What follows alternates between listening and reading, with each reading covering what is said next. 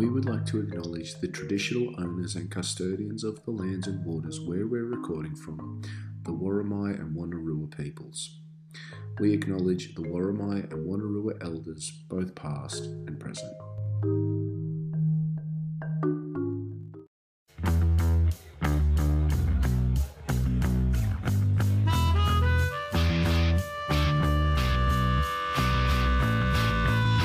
Who is on the field for the Newcastle Knights?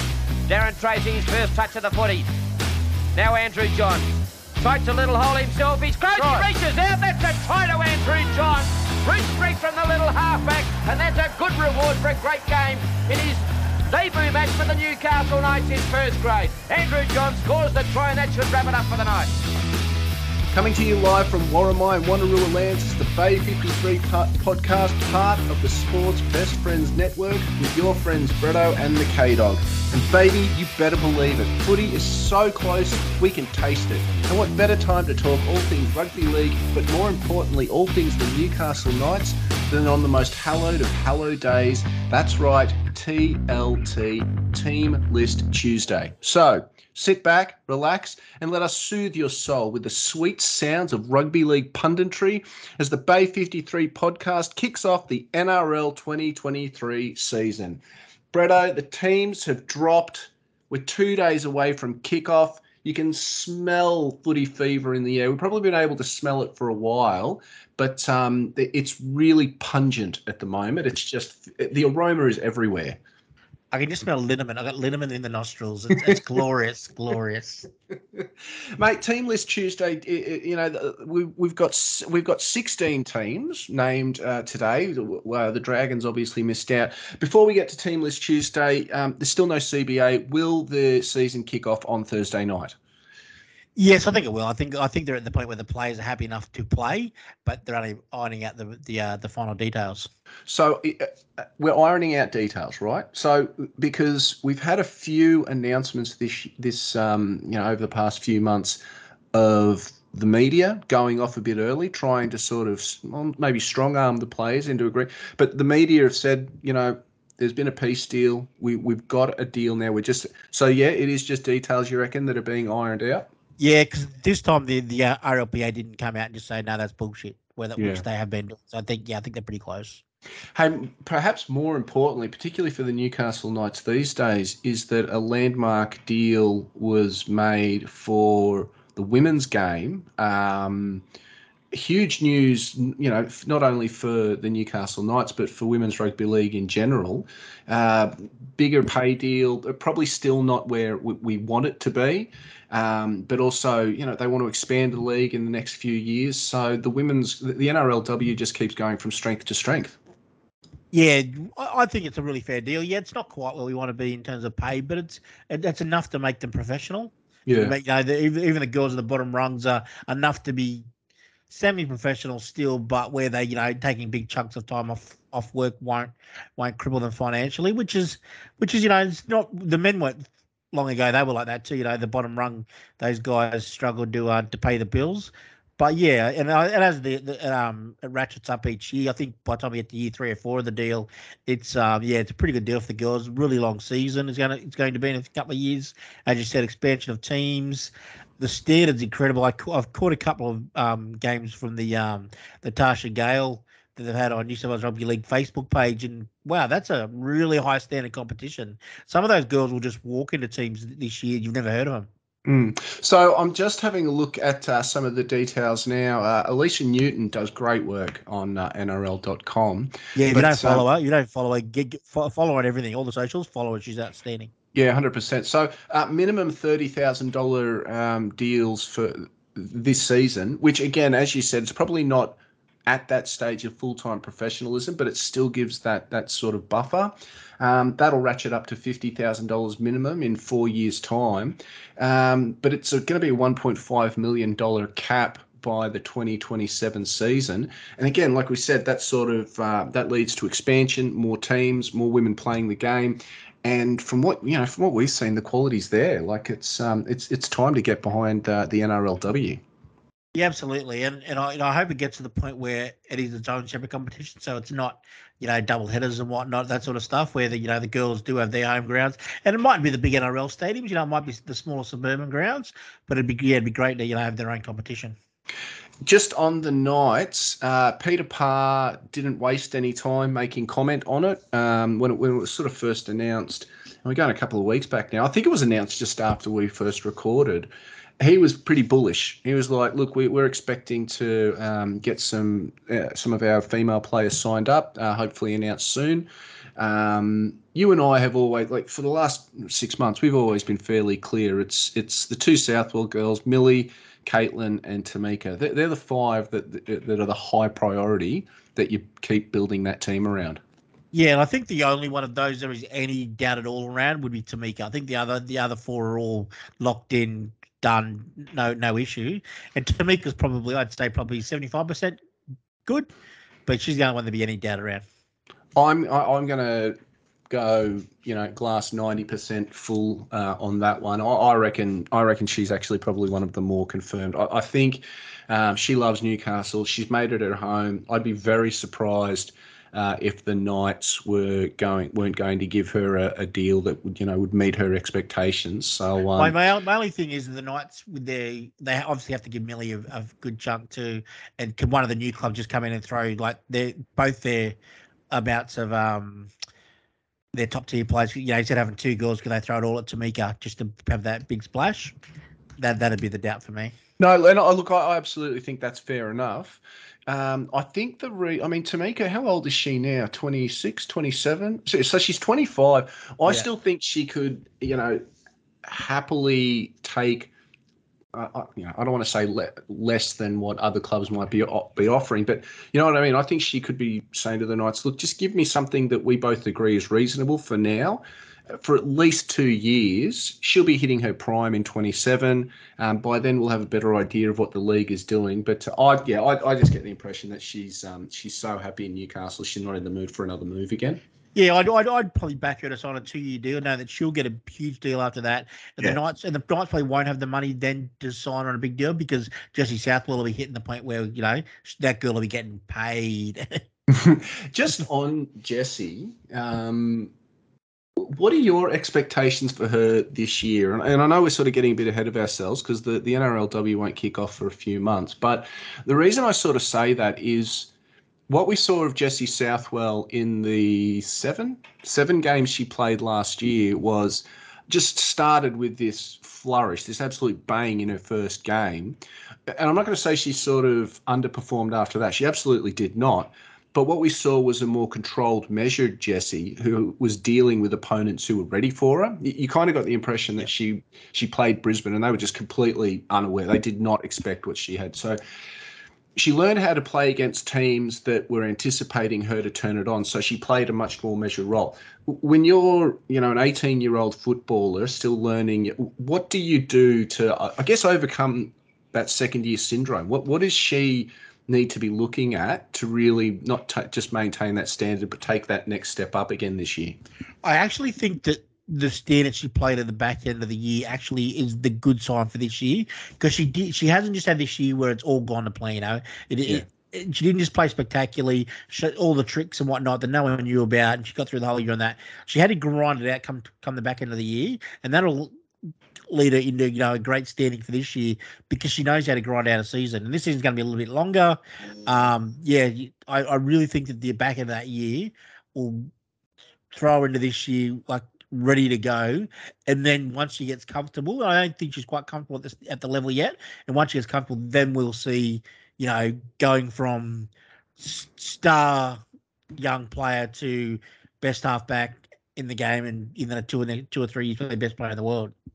It's funny because for me, the two plays that sort of encapsulated Jessie's season last year, they bookended her season. So obviously that break that set up a try in the home opener, and it was just this phenomenal sort of. I mean, even the try that she scored, but just that break and that pace and that calmness to set that try up in that first game.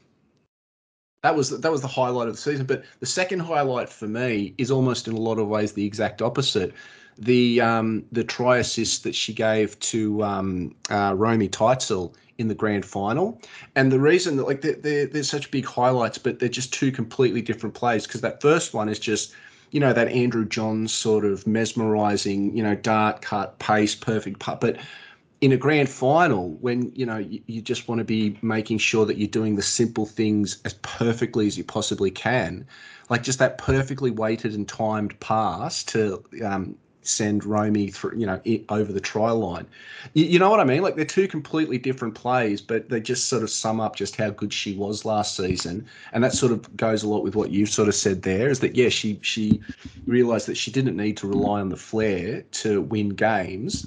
And, bodes well for this season. Yeah, absolutely. And you're right. The grand final was such a controlled performance for a player so young. Like, 17-year-old, like a high schooler.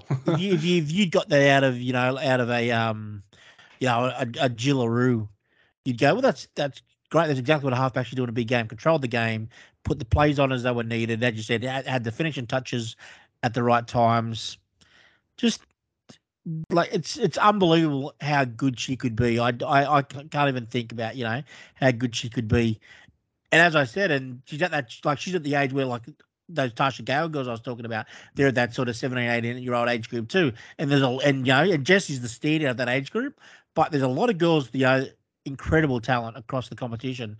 So I think that, Jessie's going to be, as I said, in 2 or 3 years' time, the best player in the world. But there's a lot of girls that are going to lift the standard below her to the point where you look at them and go, well, this is as good as the men's in terms of TV entertainment. We, as football fans, we love it. We love the standard of the girls' game. But in terms of just general public entertainment on the TV, in 3 or 4 years' time, the girls will be everything the men are. Last thing on the NRLW in 2023, at least for tonight or for this episode, 9-week season, fantastic. It's only 2-week final series. Disappointing. I really thought there was finally room there.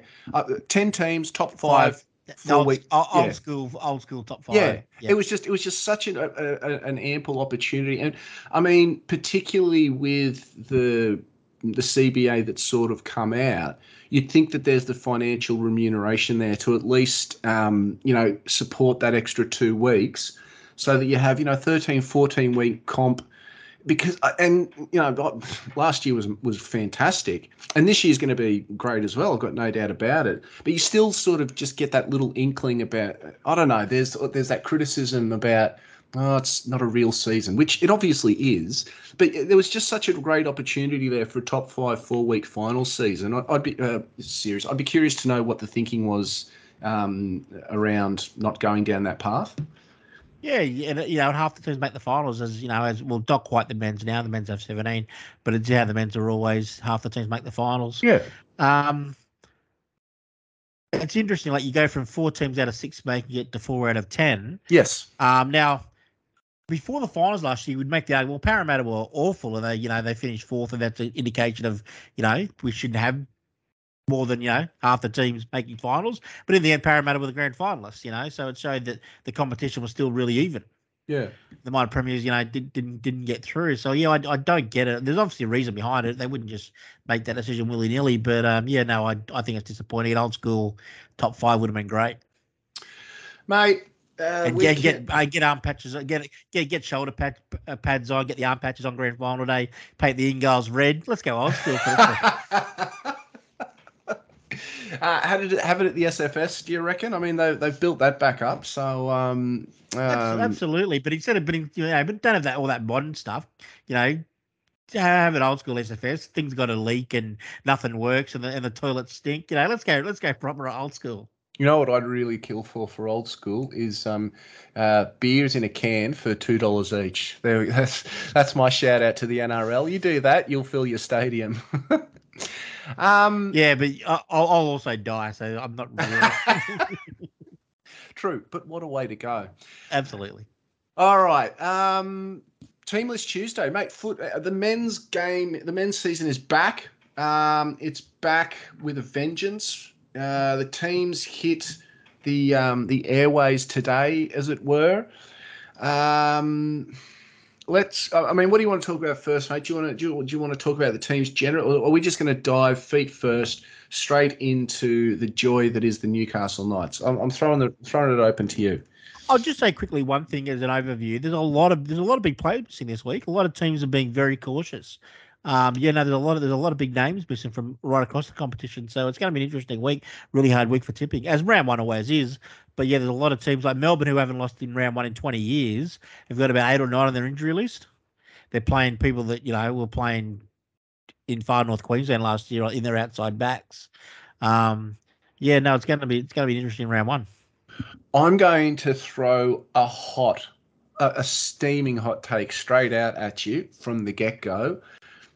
I think this is the weakest talent pool of 16 teams we've seen for round one in years, possibly in my living memory. I just think, I don't know if it's a combination of injuries, retirements, an extra team. I don't know what it is, but I just think that this is one of the weakest men's team lists I've seen. I don't know if I'd call it weak, but I don't disagree with you. I said to someone a few weeks ago that there's a real changing of the guard in the NRL. Like there's been a lot of big name retirements. A lot of big name retirements. There's a lot of kids because of the way the NRL has gotten. Coaches have got more conservative, I think, where they don't play kids. There are a lot of kids don't get played, when they would have used to be thrown into first grade. So a lot of guys now that are 22, 23 with huge reputations, they haven't played first grade yet. Yeah. So it's it's gonna. You're right. Definitely a changing of the guard, but I think the talent's always there. But in terms of recognisable names, there's a lot that you couldn't hit with a dartboard. It's really funny that you say that, mate. And I'm always mindful of this. You've used an interesting phrase there. The talent's always there. I remember 20 years ago when Super League was going to end the NRL in Australia, which now is really laughable when you think about it, but you cannot understate it that the money that was on offer in the UK at the time 20 years ago was seen as a legitimate threat to the viability of the NRL as a premier competition, not only in the world but certainly in Australia. But I'll never forget this. I'll never forget. Matty Johns said at the time, he says, we keep saying the talent will be there to fill, the superstars who are leaving earlier to go overseas.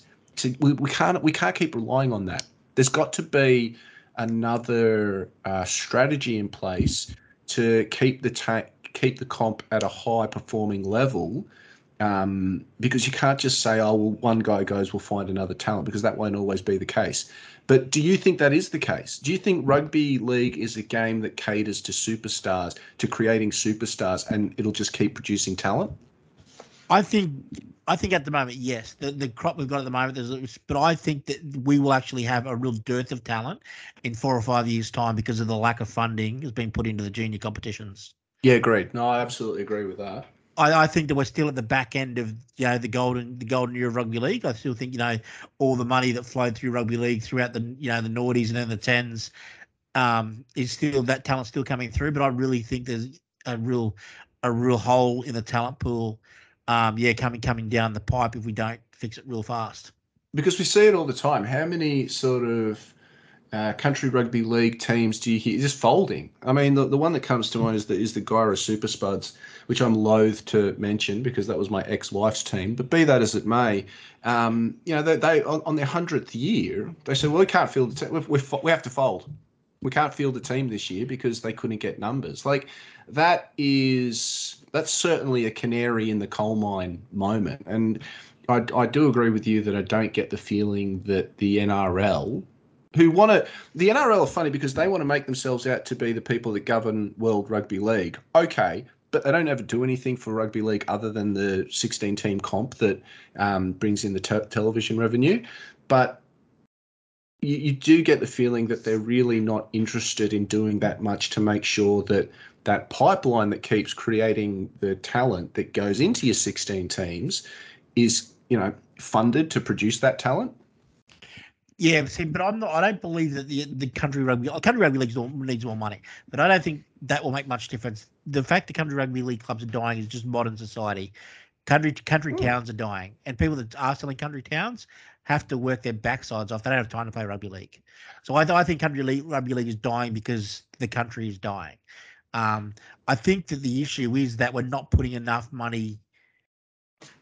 We're not putting enough money into the islands, into New Zealand, those sorts of things. I think that's where where our talent comes from.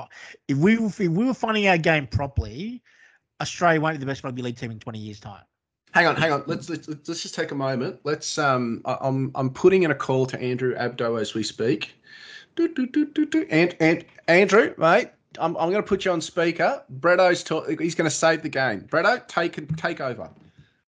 The talent that rugby league will survive on, the huge names, the big stars, will be Pacifica players because of the natural physical talents, yes, but because those guys come from poverty and they will come to Australia for an opportunity. So they will play rugby league and live on, their mate's couch to play rugby league because that's how they live their lives.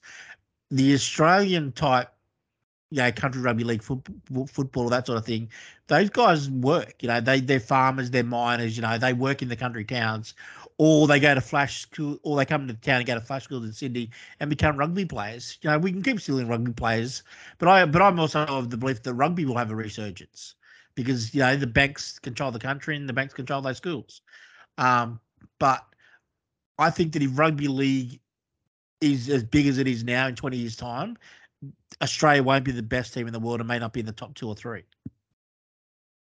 I think the rugby league is run properly, New Zealand will be the All Blacks. They'll be dominant.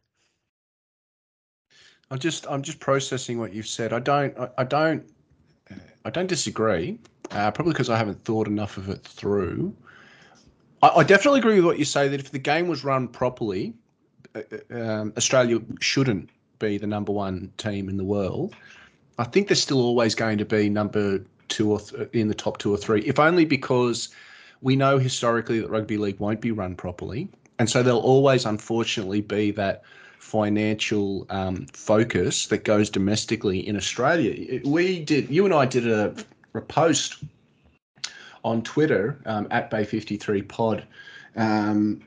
The ARLC, who are obviously trying to not promote how much money they have because they don't want to give any of it to the players, sent out their annual sort of report stating this. I think they've got, what was it, $600 million in revenue for the 22 calendar year or financial year. Anyway, that post got picked up by a rugby league fan in the UK, and he quote tweeted us and he said, therein lies the difference between the northern and the southern hemisphere rugby league worlds. He said rugby league in England, which for all intents and purposes really is the northern hemisphere game, they can't even pretend to wish or to dream to get that amount of money. So I think, unfortunately, there's always going to be that financial focus in Australia just because that's the way the system's currently built. And I don't see another, not revolution, but, a Super League War style where you're going to change that structure.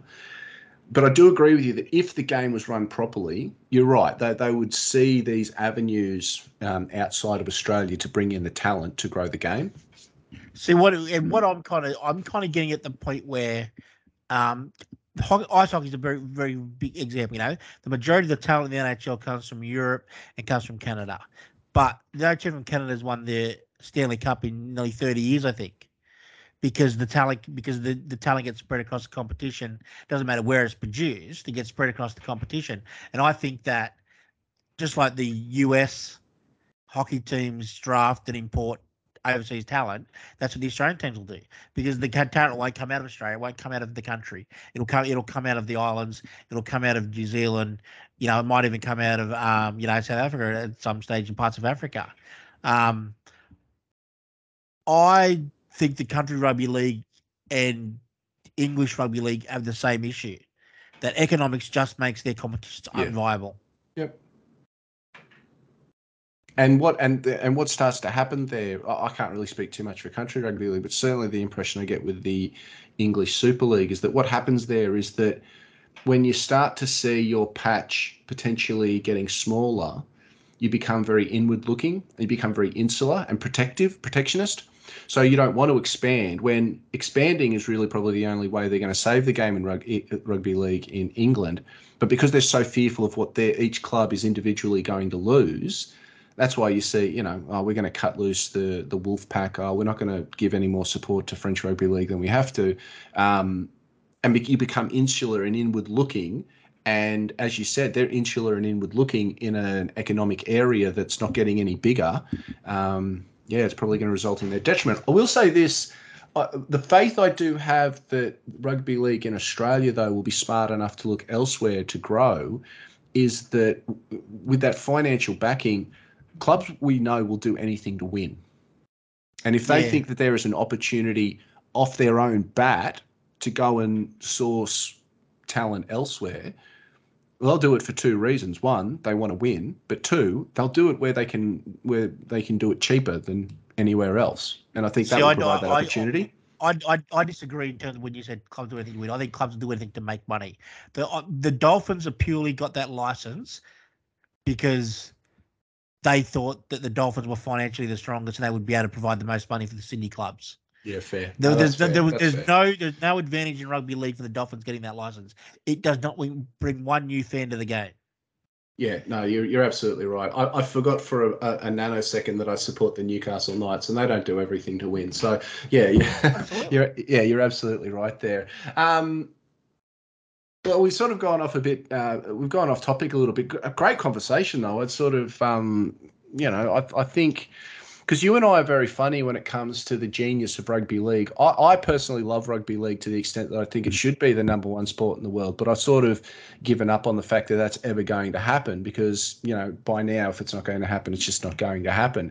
And I think you sort of agree with that, but more to the extent that the international game is a bit of a sort of little encapsulation of rugby league in that, well, it's never been looked after. It's such a poor standard. That ship has sailed. So really all you can rely on now is to strengthen where you can the two professional competitions that you can to the best of your ability. Yeah, absolutely. Rugby league needs to be really careful too. It doesn't go down the path of rugby where all the big countries steal all the talent from the smaller countries. The fact that England, the All Blacks, Australia are all full of Pacifica players is an embarrassment of the game of rugby. The fact that those Pacifica teams get belted every international tournament, every World Cup, because all their best players play for the big nations is ridiculous. If it wasn't for that talent, the All Blacks would be 60% as good as they are now. If they lost all their Samoan, Tongan, Fijian talent, England would be really poor. Even like countries like Ireland now have Pacifica players because they go there to play professionally and live there long enough to become eligible. Rugby league needs to stop that happening. This idea where guys that have never have any association with Australia other than the fact that they now play rugby league here and have lived here for quite a while means they play for Australia. I think that's really poor. The only way rugby league will grow is if we actually make the smaller nations as strong as they can be. You are listening to the Bay 53 podcast. Hey, this is sort of related.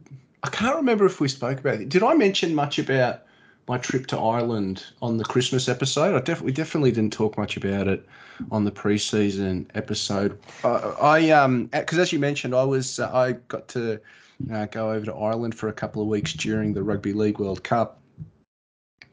And I was chatting with a bloke that I met over there, and we were talking about rugby. Irish, mad rugby fan. I just sort of took it for granted, and we were sort of talking. And one interesting thing that came out of that conversation was that he pointed out to me that rugby union is only the fourth most popular sport in Ireland. Yeah, that doesn't surprise me. So Gaelic football, which I'm pretty sure is number one. Yeah, but that surprised me because I would have thought hurling, if it's not going to be rugby, I thought hurling would be number one. But I think you got to remember, but when it comes to spectator sports, the sports with the big ball that you can see easily from the stands and people tackling each other, that's always going to be number one. It's just, 100%. Yeah, and that obviously makes sense. I was probably more guided by my other half's opinion, where when she talks about sport in Ireland, it's always hurling. She always goes straight to hurling. You know, I love going to a hurling game and this and that. So, but it's anyway, kangaroo cricket. Hurling is kangaroo cricket. Irish kangaroo cricket. Anyway, so Yeah. Gaelic football, hurling, and then football. Soccer comes in at number 3. Yeah. So even soccer is bigger than rugby in Ireland, but yet Ireland, with their 4th most popular game, are still able to put a national team on the park that is number 1 in the world and will compete in the World Cup every 4 years. And I just thought that was a remarkable insight. It's where the money is. It's the same reason why rugby is bigger in Australia in terms of like our standing in rugby is bigger than our participation in rugby, because that's where the money is. And in Ireland, all their big sporting clubs are their rugby clubs. Yeah, because it's actually really funny that you should say that, because Leinster rugby, like they're one of the big, they're probably one of the biggest clubs across codes. Yeah. In all of Europe, and they reside in Ireland. But I think it's also interesting as well is that I think it says a lot about that Irish mentality, is that you obviously need financial support to be competitive. In professional sport, that's the way it works. But I think it says a lot about the Irish mentality, whereas that they still got that very sort of communal fight for where you come from mentality when they play, and that's in any sport, and that's why you do find that they tend to punch above their weight, certainly in rugby union, but even in soccer as well, because their women's national football team has qualified for the FIFA Women's World Cup in Australia in a couple of months' time. And it's just a shame, and this is going to be my segue back into the Newcastle Knights, is that it is a shame in a lot of ways that Newcastle Knights and rugby league maybe to a certain degree has lost that mentality, because when you do think about the Newcastle Knights teams of the late 90s, the early 2000s, and I was listening to Joey's podcast on the Howie podcast over the weekend. The first time I'd listened to it, and you could hear the emotion. It's not put on. It is genuine, just prideful emotion in his voice when he talks about what it meant to him to pull on the jersey for the Newcastle Knights to represent his region. Yeah, like that. You're right. In terms of our club, but that's what's gone away. Those like everyone screams local juniors, but our local juniors don't die for the jersey like that. Yes, yeah, that's exactly right. Yeah, we still produce the talent, but there's how many good juniors have we seen come through, get to first grade, and just be meh, and they just don't find a leg. Like our mediocre juniors used to be good first graders because they'd get to first grade, put on the Knights jersey, play at Marathon Stadium, and they were 10 feet tall. Now our guys start at 10 feet tall. They get to first grade, and they turn to 3 foot tall as soon as they run out in front of a big crowd at home. It's infuriating, but that's our issue. Like the reason why Penrith are dominant. Yeah, Penrith got a great team, but that team is mostly locally based, and all those boys ever talk about is being from Mount Druitt, and those sort of places, because that's their home. Western Sydney is what they die for, and that's what Penrith have tapped into, and that's why Penrith are what they are, where they make grand finals in every single grade. Bretto, let's jump into the first Teamless Tuesday for the Knights men's team in 2023, at least for the competition proper. Let's look at the 17 players that are going to go out there this weekend and die for playing for the Newcastle Knights. In Wellington, of all places. Yeah, in Wellington. So I actually think that gives us an advantage. Yeah. Because we don't play well in Auckland. So and the Warriors are awful in New Zealand outside of Auckland. Well, look, as a rule, when it comes to the Knights, I never try to rely on other teams' hoodoos. I try to make sure that we've got ours covered first before we even worry about what other teams are doing. See, I like to think that Auckland owes us because they stole Tana Umaga off us. Wellington owes us. So I think that the Wellington vibes are going to hit us. We're going to get those Tana Umaga payback vibes. Oh, it's basically a home game for the Knights. Absolutely. Mate, there weren't too many surprises in the team, but there certainly was two surprises that you and I picked up on immediately. Lockie, so we'll go through the Knights. Lachlan Miller at number 1. For me, this is the first surprise of the two, and they're both on the left edge. Yeah, left edge. Yep, left edge. Heimel Hunt on the wing and Inari Tuala, number 3. No, Inari be on the right because Brady's on the left. Inari be on the right. Oh, of course. Yeah, no, of course. All right. Yeah, the numbers, they always... What is it with... Yeah, because Bradman has to wear the 4. He has to you know what that is? Where does that come from? Why? It's obviously he used to wear it in Blues Origin too, so it's obviously just his favourite number. Yeah, right. So that means Inari is going to be defending inside Dom Young. Is that right? Yeah. Oh, mate, that spells trouble. That just spells trouble to me. Yeah, There's... That is... the Warriors aren't blessed with massive amounts of outside back talent. Yeah, true. But my lord, Sean Johnson and Tamari Martin throwing cutouts to their wingers really scares me. Bradman Best, Dom Young. There are really no surprises in this. KP captain at number 6. My preseason prediction didn't follow through. I thought when KP was announcing his press conference, I thought that'd be one of the things. I thought that I've decided to step away from the captaincy to focus on, but no. KP has maintained the captaincy. Hastings at 7. You got Sofidi, Brayley Sofidi, Frizzell, Lachlan Fitzgibbon. Look, this isn't a surprise, but it remains a disappointment. Kurt Mann at number 13. I think the bench is an interesting one. Crossland, Elliott, Hetherington, who we haven't seen yet, and Leo Thompson, number 17. Bretto, is that the strongest possible 17 that we could name for round 1? No. Yeah, it's not. The first thing I'm going to ask is what's happened to Greg Marshu? Because he's not playing reserve grade this weekend either. No, I assumed he was injured because he was not named reserve grades or anywhere in the squad in first grade. And some guys that were named like Bailey and Lucas were in the extended squad and then named in reserve grades. So I thought, Marshu must be injured, but he's not listed on any injury report. Unless he could have got injured today at training for all we know. Yep. And they just haven't updated that. But he's not listed as injured, but you would have to think he's injured, or he would have been either in one of those grades. Because if they don't think he was good enough for first grade, surely if he's fit, he's playing reserve grade because he played the trial games.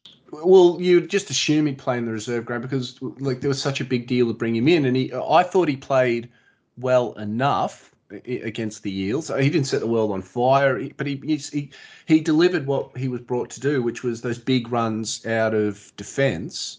So you're right. You'd think, well, no, we don't think you're ready for first grade yet. Keep getting the miles on the board in reserve grade. But yeah, he's not playing anywhere this weekend. So time will tell on that. And they play in New Zealand too. So we may at some stage hear him getting on a plane, but. And play reserve grade, but no, he's not named anywhere. Mate, if I'm being honest, like the outside backs, Heimel, Inari, Bradman, Dom, I mean, they're probably the most surprising of them all, if only because Heimel's back, and he's back from the dead, because for us, he was sort of that third, fourth choice winger. Inari in the centres, and you and I were talking before we pressed record, like, Inari in the centres just spells disaster for us as spectators over the last 2 years. I mean, Bradman at 4, he showed enough in the trials, but again, even the way he finished last season, you just weren't too sure. And of course, Dom Young announced, well, he hasn't announced, but certainly Peter Parr has let it know. Have the Roosters announced Dom Young yet? No. Yeah, no. So nothing's been officially announced, but he's leaving at the end of the year. So there was some uncertainty as to whether or not he'd be maintained in first grade. So those two centres, two wing positions are probably the bigger surprises of the Knights. Certainly the starting 13. Yeah, the Inari ones. That's just, I don't know. I'm not even going to go there. We've all seen it. Inari cannot play centre in the year 2023. It's just. He could in the year 2020. We acknowledge that. Yep. No, he's just awful. I'm not. I defend AAB on this pod all the time, and I get grief for it, but I can't defend that. That's an awful selection. Pick one of the kids. If you don't think Mapalang is quite strong enough yet, you don't want him to be starting the year against the big Warriors team. Dylan Lucas, that boy's all muscle. Put him there. Give him a shot. at least he'll muscle up, which we know Anari won't. I'd be perfectly okay with Anari playing on the wing. Wouldn't worry me if Anari was on that left wing. But yeah, in the centres, I don't get it. Heimel's a shock because last year we were playing kids and Heimel was playing reserve grade. Like he was injured a lot, but even when he was fit, he was not getting a look into the first grade team. So he's come out of nowhere, which I'm happy with. I think Heimel's great. He's very good defensively, so that'll help out. The rest of it's pretty straightforward. As we said, Marju, we don't know what's going on there. We'll probably hear in the next day or two. Before you listen, you might even know what's happening there. Excited to see Lockie Miller play. He showed signs in a little bit of trial action he had. I think that's going to be a great pickup for us. KP 6, Hastings 7. Excited to see how that goes. Don't judge it too early. Give him. I'd say probably give him a month before you judge that. But I think that'll work. As for the pack, Kurt Mann, we don't want to see him start. I don't mind Kurt playing lock. I just don't like him starting at lock. And he might not start yet. He might come off the bench. I just think that's the case of Hetherington and Elliott both aren't fit enough to start yet because they both had pretty serious injuries over the preseason. So maybe that's just Kurt's all we've got. So fair enough. So I won't judge that. As for Lockie Fitz, same with him. I think he's there on sufferance at the moment because there's some guys missing. I think he'll be a bench player. Brody Jones missed out of the 17, which I think we're all happy with. I don't think Brody's earned a spot in the 17. He was named in the cup side. The bench looks really strong. It was one of the strongest benches. We all thought Gamble would get picked over Crossland, but I don't mind Phoenix there. You won't play many minutes. That 17th player on the team sheet will only get to run with AOB when needed, so I don't think that'll matter too much. But the forwards on the bench, it looks really strong. So, overall, I think we've got a good enough team to go there and win. I think the Knights owe it to the fans to open up a training session during the week. Have it at McDonald Jones Stadium. Let all the members in because there's got to be something that Inari and Kurt are doing at training that is so spectacular that keeps getting them picked each week. You know what I mean? Yeah, you know how we're always told, they just train so well, they demand selection. I want to see what they're doing. And that's the thing. Not doing it on the weekend. And that's the thing. We used to be able to go to training sessions every now and then. We don't even get a bloody pre-season family bloody members function anymore. The clubs, mate, don't get me started. Well, hang on, but just on that though, surely now that the Centre of Excellence is open, that's not behind closed walls. We could just take a mosey on down there and have a sticky beak and see. And that was how they sold it. It's a community thing. It's not just for the Knights; it's for the community. Yeah, that's how it was sold. But it's definitely just for the Knights. Right, no one else is using it. I'm just going to say it. Our club is embarrassing the region at the moment. Absolutely embarrassing the region. The way that the Hunter public get treated by the Knights at the moment by West. It's just disgusting. It's absolutely disgusting. And I don't care what the Knights, I'm sure we know they're listening to pods. We know they're listening to fan chats. We know they go scanning through the comments to whinge to people because we've heard journalists and other fans and that get called out by the club. I've been blocked on and off at various times on Twitter by them. The way they're treating the Hunter public, I'm not saying Knights fans in general, but the Hunter public is disgusting. The way that Centre F has gone from a community thing to the Knights won't even let you stand behind the fence and watch them train for 5 minutes. It's just gross. And as I said, we've gone from these amazing fan days and members functions and stuff pre-season where, you'd have 4 or 5 hours with the players, with rides for the kids, sausage sizzle, to then it become, we'll do it as part of a trial game. And then now we don't even get that. It's, I would never walk away from this club because I love the club, but I don't love the club like I used to. I love to watch them play football, but my emotional investment ends at that now. Just a quick shout out to Frank Barrett if he is listening.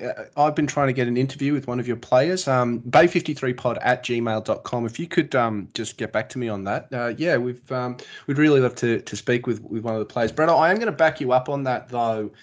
because I feel like there's actually some context that needs to be thrown behind that. I've said it before, I'll say it again. You actually are possibly the most passionate Knights fan I've come across in my life. It's actually the reason you and I are mates. We haven't been mates our whole lives. I'm like, oh yeah, we both like the Knights. Like, we met because of our love of the Knights. And so when you criticize the Knights, you don't say it from a place where you're like, I want to see this club fail. Your criticism of the Knights comes from a place where this is an entity, a club, something that I'm a part of, that I'm emotionally invested in, that if I have my way, it will be the best sporting franchise in the country. So when you say these things, you're saying it not in terms of, I hate this club and I hope I don't want what's best for them. You're saying it from an aspect of something that I love is doing something to the detriment of these people that want to be a bigger part of the club.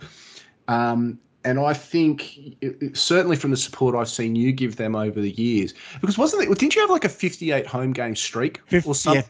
58 through 3 wooden spoons. Didn't miss a hard game streak yet. And the only reason that streak ended was, didn't you have like pleurisy or something? I was really, really unwell, yeah. Yeah, I'm pretty sure you were almost hospitalized because your lungs were so full of infection. But so this is a man who's had a 58 game home game attendance streak through 3 wooden spoons, as season member every year, has takes his kids, and you've invested a lot financially in this club. So when you say these things, it's coming from, and again, not just a place of care for this club, but also to a certain extent a position of authority, because you've been through the highs and the lows with this club. You've seen it and you take an approach to it where you're like, I have a close attachment to this club, where it's an informed critique that you're giving them. So I think what you're saying from there is that you've earned the right. You've essentially earned the right to have that say as a fan. I enjoyed this club a million times more during the wooden spoon seasons, because can I just say this quickly? I enjoyed the club more during the wooden seasons compared to last year. I definitely wouldn't say that about the first 2 years under O'Brien of winning and playing finals. I definitely enjoyed those 2 years more than the spoon years. Well, I don't really count those 2 finals years because they were so COVID interrupted. I just, I wiped them out. I'm talking. So they were like we missed half a season behind closed doors, half a season in Brisbane, in Queensland. But in terms of full seasons played, the wooden spoon seasons were way more fun than last season. Was the worst season I've ever been involved with. 100%. Yeah, 100%. It was dour, and we talked earlier about the players not dying for the region like they used to, because the club don't really relate to the region like they used to. Like the players now get sheltered. They, apart from probably couldn't even, the ones from out of town probably couldn't even tell you where Wolves End is. That's what it's become. It's what it's absolutely become. And if anyone that could tell you where Wolves End is, they'd be able to tell you, that's where the freeway starts in Sydney. That's what the club's become. The club is, for the whole idea of West taking over, West are a community club that we're going to take over the Hunters Premier sporting franchise and give it back to the community. Well, they've taken it away from the community. Look, make no mistake, the Newcastle Knights are a club that lacks identity. We do not have an identity anymore. I think there's a lot of dysfunction in the club, and I've got no idea what's going on behind closed doors. I absolutely can only judge it from what I see, unfortunately, on the field and in the media. But you compare that club to some other clubs that are clearly more functioning, and by that I'm referring to Eels, Roosters, Storm, and even the Eels. I mean, they're borderline sort of schizophrenic when it comes to functionality. But even the Tigers look after their fans spectacularly in terms of what they do off the field. Yeah, functions all the time, members events all the time. It's stuff we don't get. Yeah. So I don't know what the club does about that anymore, though. Because you know what I mean? Because you and I sort of have talked about, what does the club really stand for anymore? And one of the things that we sort of try to remind anybody who listens to us is that the 90s are gone. We're not that club anymore. but what's the next step? Well, we're not that club anymore. So what is this club? You know, because they made such a big deal. Oh, we're turning the emblem around. Who fucking cares? That's not an identity change. That's a well-paid graphic designer who's saying, "Oh, I've got an idea for you that'll sell you more merch." Like, that's not an identity. So what does the club do then to discover an identity? What do you think the identity of the Newcastle Knights should be? The identity of the Newcastle Knights should be what it was at the turn of the century, which was that it was a sporting organisation that was designed specifically around giving local talent an opportunity to play professional sport, and then using their platform to promote the hunter. And off the back of that, has become a successful football team because everyone got on board, the community got on board, the local companies got on board. We still had no money, but everything else worked so well that it didn't matter. And we had an immortal obviously helped. Yeah. But the days of us just looking with our hunter borders are gone, and I accept that. I don't want that either. But the idea that local clubs are telling their best players to sign for Sydney teams because they'll get a better chance at success, and that happens every single week, I know for a fact, that should be the biggest canary in the coal mine of all time. Yeah. People say why does so much talent slip through our fingers? Because we don't get a chance at it. The young players get told, go and play for the Roosters, go and play for Parramatta, go and play for Canterbury. And as we've sort of discussed a lot last year, that was our two big hopes last year was Hayden Knowles, but also, oh God, what was his name? The pathway, Garth Brennan. That was our other golden child returning to. Because I was saying to you and the boys, I love it. I love a saviour. We've got such a saviour complex in Newcastle. I mean, Andrew Johns coming back to coach. Garth Brennan coming back to fix the pathways. Hayden Knowles coming back to keep our players fit and lead us to success. So who's my latest saviour? Peter Parr. Peter Parr's the man, baby. He's going to lead us to a well-constructed team. And to a certain extent, and I'm going to use this to segue into the next thing I want to talk to you about, I think Peter Parr has shown his value to the Newcastle Knights by standing firm and having a backup option in the case of not being able to re-sign Dom Young. I think Peter did exactly the right thing. We valued him. Communication probably broke down with his manager, and they're like, okay, that's fine, all the best. We're a club that's bigger than any one player. We're going to go in another direction. Thanks for your time. So I think Peter Parr has already shown his worth in the recruitment, firstly, of not going out of our way to jump through hoops for Dom Young and bringing Jackson Hastings to the Newcastle Knights. Yeah, no, I completely agree with that. We're all disappointed Don left because, you know, how many times do we throw the darts at the board and get nothing? We actually hit the bullseye this time, and we got a player that every club wanted, all the best clubs wanted, and we've lost him to the Roosters, and that stings. But I backed the club up. I think the club had the proper go at him. The manager wasn't keen for him to stay at the Knights, by all reports. He certainly wasn't keen for him to sign before the World Cup, knowing that if he had a good World Cup, his price would go up. Fair enough. And then once you get to that stage, well, then it was just where to throw our money in. And we can't be throwing $700,000 to keep a winger because we've got too many holes in our squad. I call it the Akila Duarte lesson. 100%. They learned the hard way. 100%. I feel sorry for Uarte because he was absolutely the only winger you were going to change your policy, because we never paid for wingers. We lost Tahu, we lost McDougall, we lost a plethora. Or there were a lot of wingers that we didn't bring to the club because we said all they have to do is catch and run. They don't even have to pass. Just catch the ball, put it over the line. We never paid big for wingers, but we did that with Uarte, and it was just such poor timing that he suddenly realised that he can't defend kicks. that deal in the end did not look good. Down the blind, Andrew John. Inside for Albert. Albert will score. Albert will score. Newcastle have won the grand final.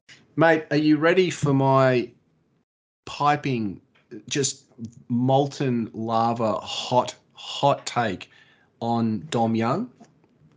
Lay it on me. I'm going to have a big drink of Pepsi Max here to prepare, but lay it on me. Dom Young will not be playing at the Sydney Roosters. He might be in the NRL, but I don't think he will be playing at the Sydney Roosters come 2026. It's because he signed a 4-year deal. The report said it's a 4-year deal. Yeah. So you think he'd last no more than, 2 years at the Roosters? He will not last 2 years at the Roosters. Late last year, when Adam Doueihi was putting up those missiles, those fucking towering bombs. And I was calling them. To you. Let me get to it, Bretto. Let me get to it. And we were all watching young Dom Young just looking up the stars. I don't know what I'm looking at as they were bouncing and wreaking havoc. One young, vibrant, intelligent Bretto Shank was messaging the K-Dog going, hey, is there any chance that Dom Young's being found out that he can't handle kicks? And I was like, nah, he's just having a bad day out. And yet, that was the inner K-Dog trying to say to himself, we've got something good here. Let's not spoil it. I think Dom Young has been signed on what he could be, what he can be, obviously. What he physically is. On the basis of what he physically is. But here's the lesson that you learn about the Sydney Roosters. They do not give a fuck about developing from your weakness. Nope. If your weaknesses get exposed, catch you, buddy.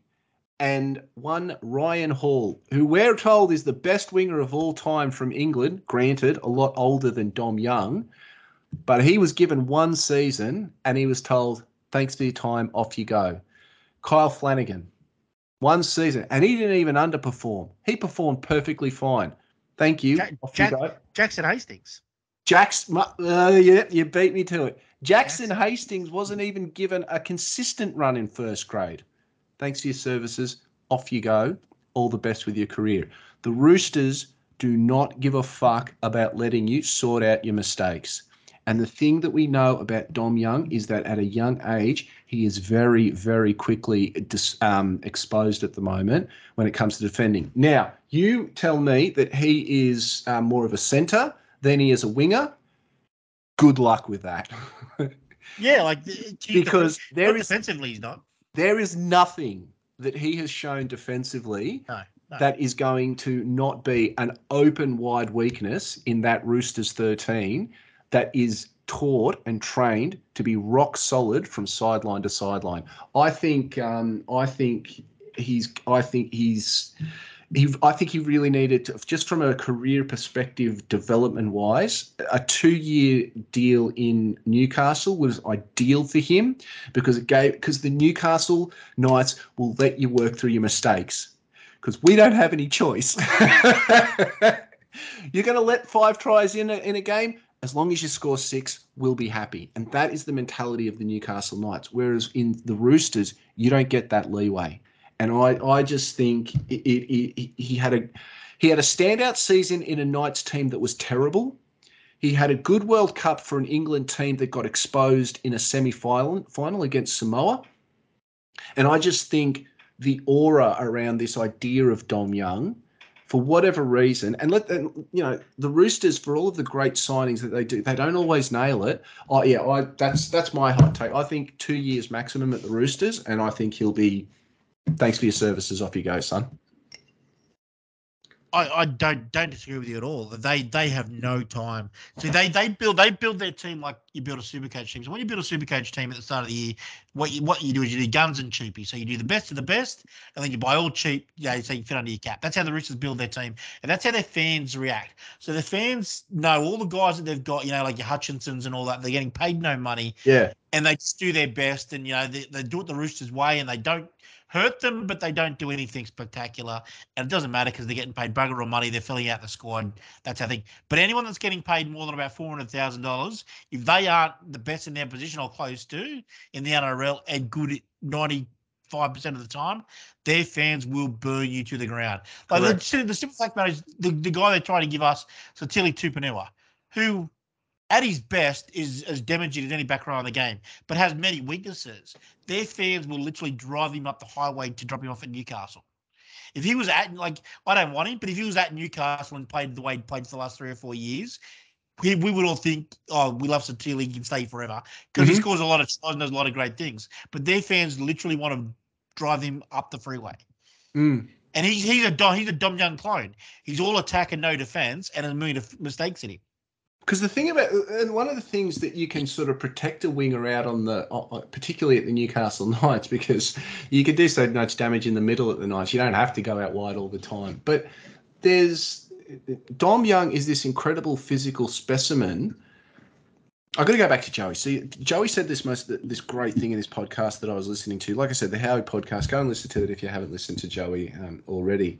Because Howie asked one intelligent question. He said, Joey, talk to me about defence. What is it about defence? If you're teaching youngsters, and it's so simple, but for the innocent bystander like me who's just up in the stands watching it, going, "Well, that looks great." Joey said, "Well, it's all in the footwork. It starts from where you can't be static, and you've got to set yourself." He said it's like when you're going out to the bat when you're batting at the crease in cricket. It's all about where you place your feet and your footwork, and you see. When people who haven't played the game watching rugby league, what we see is it's all upper body and arms. But no, it's all in the footwork. And when you go back and you look at some of Dom Young's defence, his footwork is atrocious. He's a baby giraffe. He's a baby giraffe. Yeah, that's exactly right. He's sort of like his legs are almost straight, sort of trying to get and I just think those weaknesses, the Roosters will work on it. But I just don't see that even they can correct those deficiencies quickly enough. Again, at the rate that they want. That's right. Quickly enough is the key. They could correct them, and if they were patient, in 3 or 4 years' time, he could be the best winger in the game. Yes. But their club and their fans won't give him 2 years and might not give him 1 year. So this is why I need to be very clear with that prediction. It's actually not a criticism of Dom Young.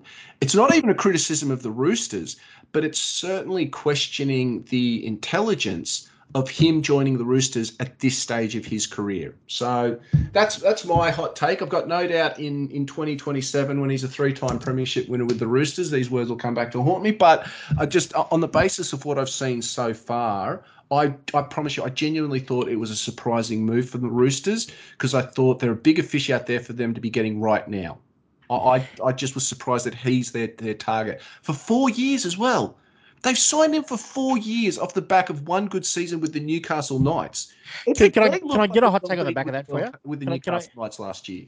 Can I do a hot take on the back of that? Oh, please. I don't think the Roosters signed Dom Young because they need Dom Young. I think the Roosters wanted to make a statement and a splash because Penrith were getting all the headlines. Ooh, boy! That is up. I can't. My headphones are melting, Bretto. The plastic is molding itself to my head from all the heat. The Roosters have essentially been irrelevant for the last 2 years. Oh! Well, they got blown away by South last year. The year before, if it wasn't for a bomb and try on full time, the Titans would have beat them in the first round of the finals. Then they got beat the second week. There's no doubt. Which is why they're doing the Spencer Leniu thing too. They are looking to make headlines. I guarantee it. Well, it's funny you should say that actually, because that would give credence to, or that would give at least a bit more substance to. And I haven't read the Daily Telegraph article because I refuse to pay money for that toilet paper of a news outlet. But that would give some sort of context as to why the Roosters are they complaining about salary sombrero jokes? Because 2 years ago we're premiers. We don't care what you say. What you want, losers. We really don't give a fuck about what you have to say about how we do things. But now, don't make fun of us. We're just really. You're the Roosters. What do you care about people saying from the outside how it is you run your business. So Do you remember they used to make jokes about how the fact they were the new Manly? Everyone used to hate Manly because they stole everyone's players and Manly Yes. didn't care. Manly Yes. hated you too. The Roosters, we're Manly now. We win. We steal your players. We don't care. But now, as soon as they're off that top rung of the NRL hierarchy, they are crying like the little bitches they are. Oh, that is smoking hot, man. My take is ice cold compared to the heat that you just emanated from that one, Bretto. So, all right, well, look, the idea of a Roosters team, a Roosters organisation, and I need to be careful because we've actually got a couple of Roosters fans who do listen to this pod.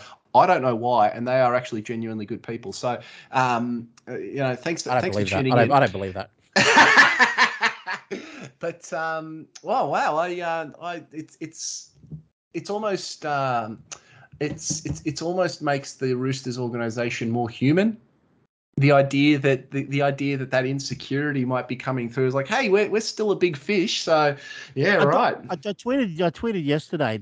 All this thing about where you see the Roosters just win. Let's not forget they've won 4 premierships since 1975. Yep. Four Yeah. premierships. Penrith are going for their 4th grand final in a row this year. Yep. Like, the Roosters have won 4 premierships in almost 50 years. This crap that the Roosters do nothing but win, and Uncle Nick does nothing but. Uncle Nick's owned the Roosters since the early 80s. So in all that time he's owned the Roosters, in 40 years of owning the Roosters, he's won 4 premierships. This crap that all they do is win, and that's why people play for him, is just marketing. I think the Super League invigorated Uncle Nick. So I think when he bought it in the 80s, he genuinely bought it as a hobby, as a passion project. But I think once the Super League happened and he saw the money that he could make out of it, I think that's when he actually started taking his ownership seriously.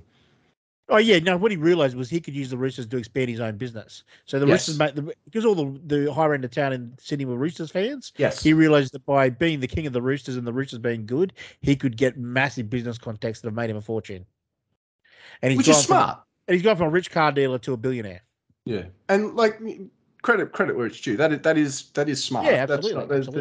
We're But certainly for all the money they spent in the 90s getting Fittler and all the players they bought, they did win a premiership. correct. Fred, I've said this before. Freddie Fittler, the happiest person. Freddie Fittler should thank the Canterbury Bulldogs every day for rorting the salary cap. Yeah, getting that 2002. Because he needed that second premiership, and he played 3 grand finals in a row with the Roosters. He lost the next 2, but he's not making that grand final in 2002 if the Bulldogs aren't on the bottom of the table. No, yeah. And not if Joey didn't get injured, we would have won it. Oh, don't get me started on that. I've said it before, and I'll say it again. We are a cutout pass and a broken Andrew Johns back away from 3-peating. Okay. I mean, just back on the Knights this weekend, are we winning this? Cards on the table. Our round one record's great. Adam O'Brien has never lost a round 1 clash as coach of the Newcastle Knights. But as we've said before, winning the round 1 hasn't delivered us a premiership. So maybe it's time to try something different and lose in the first round for a change. I normally wouldn't care too much about a round 1 game, but our draw is so soft early, we have to make some hay. Yeah, so you and I were sort of discussing this off air, certainly with the fellas. I mean, we really need to be making, so Warriors, Tigers, and we're beating the Dolphins. I don't care what any. Are you sure? I am 100% positive of it. We are beating the Dolphins, and we're beating them well. Yeah, right. But the Warriors, Tigers, Dolphins, Raiders is our first 4 games. The problem with the Knights is that any other team that should be 4 wins from 4, but knowing us will be 2 wins, 1 win, 2 win, maybe after 4 rounds. You just don't know with them. I think 3 would be great, 2 would be a pass. Yeah, I agree with that. Okay, which 2? We'll have to beat the Dolphins. Yeah, so the Dolphins. And then win one of these first 2. Yeah. On the road. Yeah. We got to win the Hastings Cup. Surely we've got to beat the Tigers in round 2. It's only that I think the Tigers, even though we belted them last we played there, I think the Tigers are like that round 2 with their hype. I think they might start the year well. I don't think they'll be any good, but I think they might start the year well. It's such a weird draw. We played the Warriors twice in the first 6 rounds. I get that they're 17.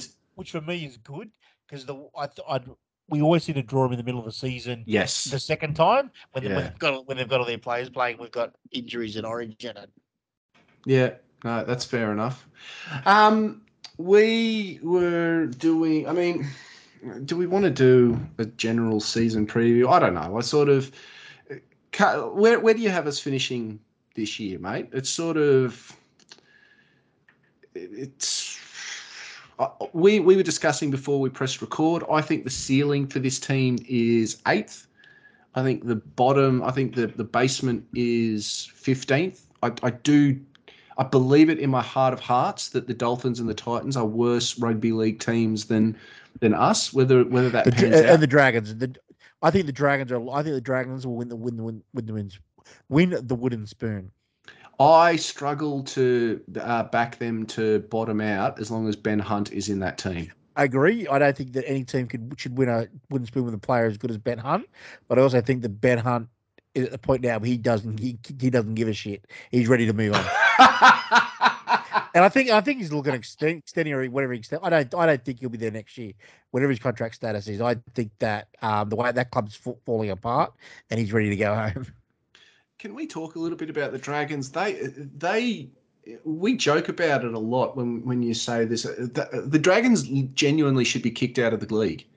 Yeah, they are a terrible, terrible rugby league club, and I say that acknowledging how embarrassing the Knights can be at times.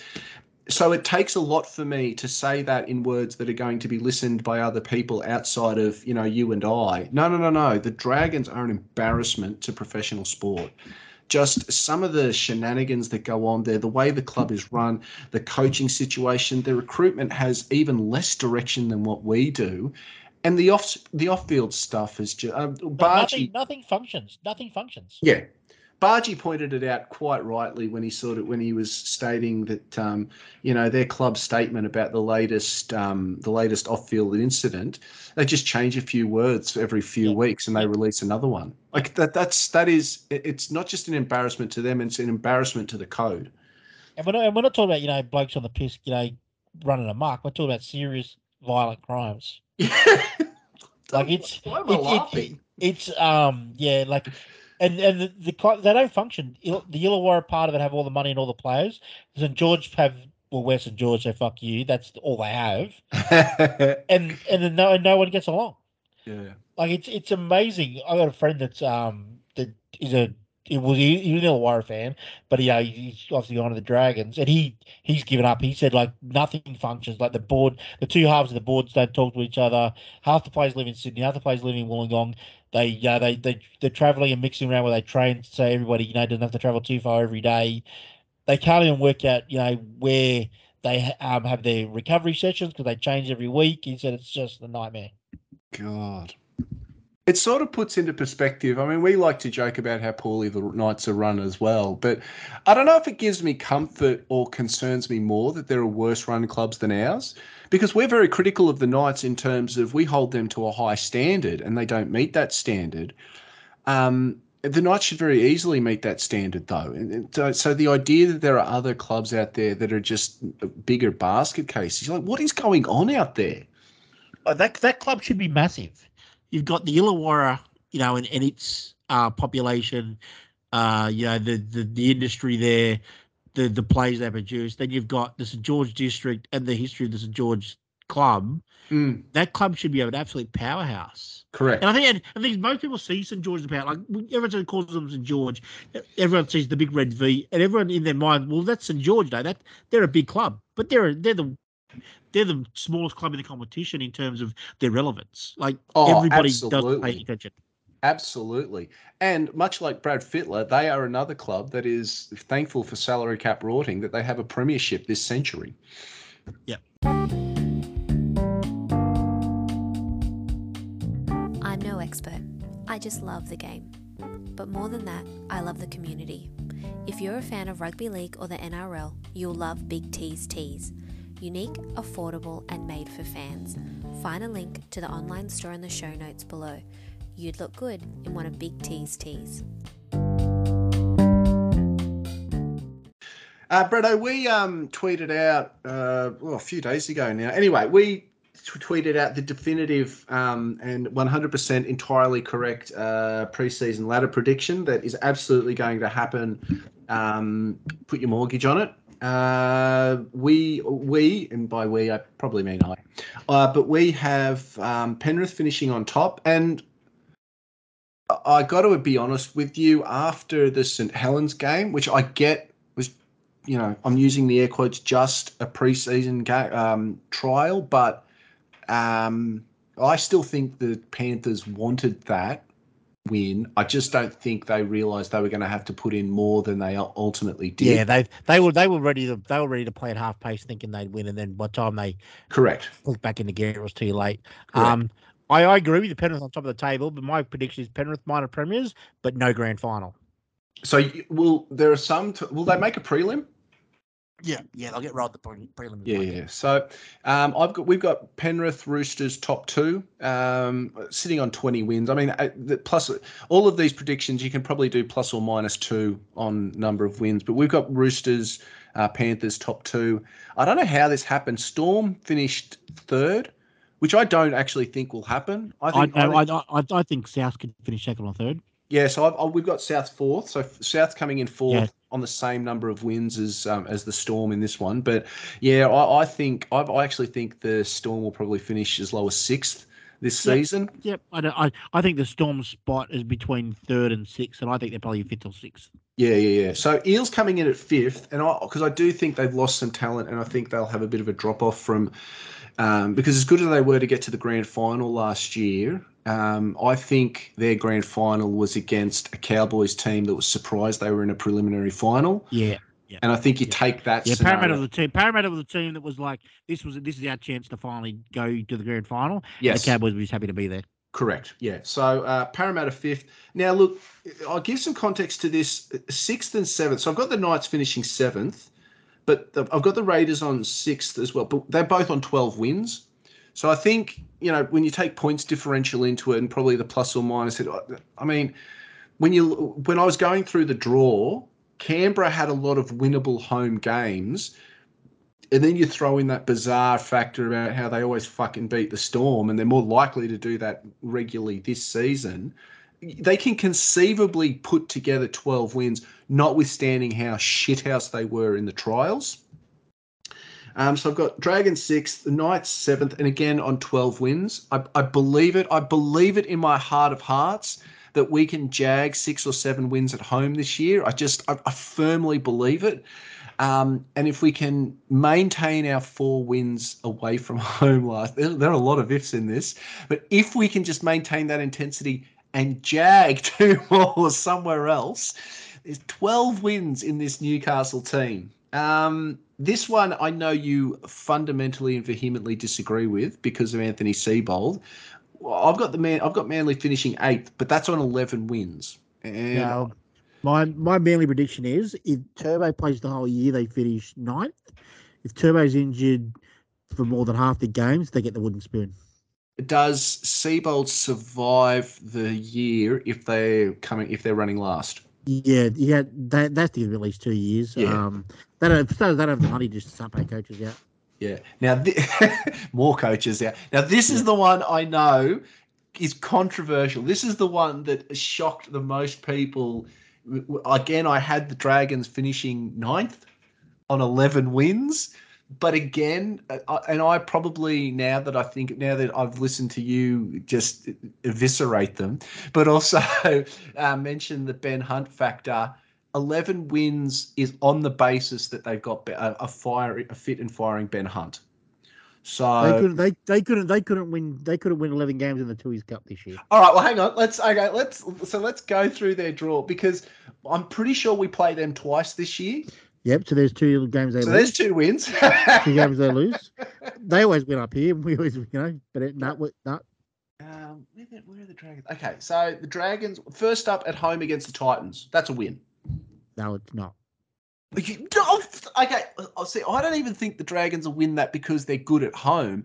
I'm just simply on the basis that Titans are awful away from outside of the Gold Coast. I think you're underestimating how bad the Dragons are.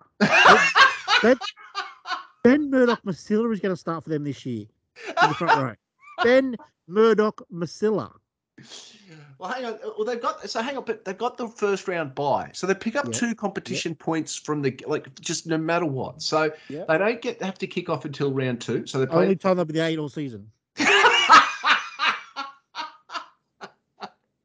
Okay, round 3 against the Broncos. I accept they'll likely lose that. Now, round 4, I think they can beat the Sharks because it's that local derby. They get up for it. Those are the games that they always asshole their way to a win. No. Ben Murdoch-Masila starting in first grade in the year 2023. Round 5 at home against the Dolphins. They're winning that. I think we can agree on that. I'll give them that. Away when you say home, you've got to tell me whether it's Wollongong or Kogarah because that makes a difference. Wollongong. Righto. Yeah. You're still backing them? Yep. Okay, away to the Titans. Yeah, nope. They're losing that. Away to the Raiders. Nope. They're losing that. Away to the Roosters. Nope. Absolutely, they're losing that. Now it's Anzac Day, which gives them about a 5% chance as opposed to. Now, so hang on. How many wins have I given them so far? So I've got them on 3 wins so far. That's 3 wins. So they've beaten. Hang on, they've beaten the Titans, the Dolphins, and the Sharks. So they've won 3 out of their first 4. We're up to round 9. So they're on 3 wins going into round 9. Now, I think they can beat the Bulldogs because I think the Bulldogs are overhyped. No, so you got to remember that's as big a local derby as the Cronulla Dragons. Yeah, but it's been played in Wollongong. Doesn't matter. The Bulldogs hate the Dragons. Absolutely fucking hate them. They probably hate the Dragons more than they hate Parramatta. Yeah, all right. Well, but even if they lose that, then because I think I had them losing to the Tigers, because that's Magic Round at Suncorp Stadium, and the Tigers they've never won a Magic Round. So the Tigers are Magic Round specialists. Yep. So okay, so I've still only got them on 3 wins. Okay, they're losing against the Cowboys up at Townsville. Yeah, I agree with that. Okay, yeah, they're losing to the Roosters at Kogarah. It's not looking good so far. They're still on 3 wins. So hang on, round 13, away to the they are beating the Dolphins. I think they're getting the season double over the Dolphins up at KO State. That'll be Origin time. No Ben Hunt. Oh shit, you're right. Yeah, you're absolutely right because they play. Oh, hang on. Yeah, you could be. Well, I'm They're giving. going to have no Ben Hunt, or they're going to have Ben Hunt backing up. Either way, they probably should win. But look, I'm giving them a 4th win against the Dolphins in round 13. Okay, they're losing to the Panthers. Okay, yep, they're losing to the Rabbitohs. Yep, they get another bye. Okay, now the Warriors in Wollongong. They are beating the Warriors in Wollongong. I'll give you that. Okay, so that's 5 wins. Yep, they're losing to the Sharks. I'm giving them a 6th win to beat the Raiders in Wollongong, because the Raiders are a banter club as well, and you can see them traveling. There'll be more Raiders fans there than Dragons fans. No, I'm giving them a 6th win. They've got 6 wins by round 19. So we've got 7 games to go. Look, I think they're beating the Tigers in Wollongong. So we're up to 7 here. They only need 4 more wins. Now, Tommy Turbo is going to be injured, and Seabold's going to have given up. So I think they're beating the Sea Eagles in Wollongong again. So we're up to 8 wins here. Okay, they're losing to the Eels. They're losing to the Rabbitohs. Okay, yeah, they're definitely losing to the Storm. And they're beating us at the last round. So look, that's 9 wins. That's at least 9 wins there. And what did I say was my prediction for them? Okay, 11 wins. Look, 11. Look, plus or minus 2 for so. I'll give you 0 plus or minus 2. Because they're so poorly behaved, they may end up on -2 wins at the end of the year. They may lose their bye point. I was saying to Joe Frost, actually, I was saying I've protected myself from the Knights this season. My expectations for the Knights are so low that I've prepared myself to have competition points taken off the game we win for having too many players on the field. Like that's how low I've set expectation, just so that they don't disappoint me. Look, I take on board what you say about the Dragons. I've still got them on, 9 to 11 wins. I still think that they'll be better than the Broncos on 10 wins. Nah. I've only given the Bulldogs 10 wins as well because I think they're all hype. I think they'll get found out when the heat is on. And they've got huge issues in the front row. Luke Thompson out for 6 months. Pangai Jr. out indefinitely. They got huge issues up front. And if they're not going forward, all the backs they bought are relevant. Yeah, and the thing about Kikau is that as great as he is, there's a lot of the Nathan Clearys about him. He's good in a great team. Yeah. We don't know how he performs, though, when others aren't doing the work around. Last year was his first ever elite year. Every other year he was good at times. Last year was the first time he was elite. Yep. Now, you and I think, are in agreement on these ones. Cowboys and the Sharks, we've both got as our big regression teams this season. Yeah, I think one of those teams will definitely miss the 8, and I would be surprised if they both miss the 8. Yep. Warriors in 14th. I do not think the Warriors are a good rugby league team. I think they've got massive issues, and I don't blame that club. I really do think that people cannot appreciate how much that club, those players, have been gutted by COVID over the last 3 years. Agree. So I'm just giving them a pass for this year. I think the fact that they're just still turning out, let them have just a normal home and away season so they can rediscover, their get-go. Tigers. And a rookie coach in that situation is going to be tough. Yeah, Andrew Webster. Yeah. At first, I thought it was the journo from Sydney Herald doing moonlighting. I've got the Tigers on 7 wins in 15th, the Titans on 6 wins in 16th. And this surprised a lot of people, but somehow I managed to find 5 wins for the Dolphins. I think they were around the origin period. And I think I just factored in the Bennett factor where I just randomly said, they'll jag a win. They'll jag. Yeah, I think come the middle of the year, late in the year, they'll jag a few wins just because they got some old worries and they got better. And when teams start to, start to give up late in the year, they won't. Because people forget, as bad as the Knights were for that third wooden spoon year, we won 5 games that year. Yeah. We strung a few together towards the end. Yeah. So, when you're down and out and you got nothing to lose, sometimes you can come out and jag the competition points. But Bretto, I've got us in 7th or equal 6th, but probably 8th, given I don't think I'd be surprised if teams made the top 8 with more losses than wins. 12 wins. Do you think we've got 12 wins in this rugby league team this year? I wouldn't say we can't win 12 games. I don't think we will. I think if KP played 20 games, we could probably win half of those. Does that give us 10? Can we jag another 2? Yeah, that's not impossible. We've come a long way in 12 months. Remember how bullish we were about this team 12 months ago? We were top 6, top 4 all the way. And this team's better than last year's team.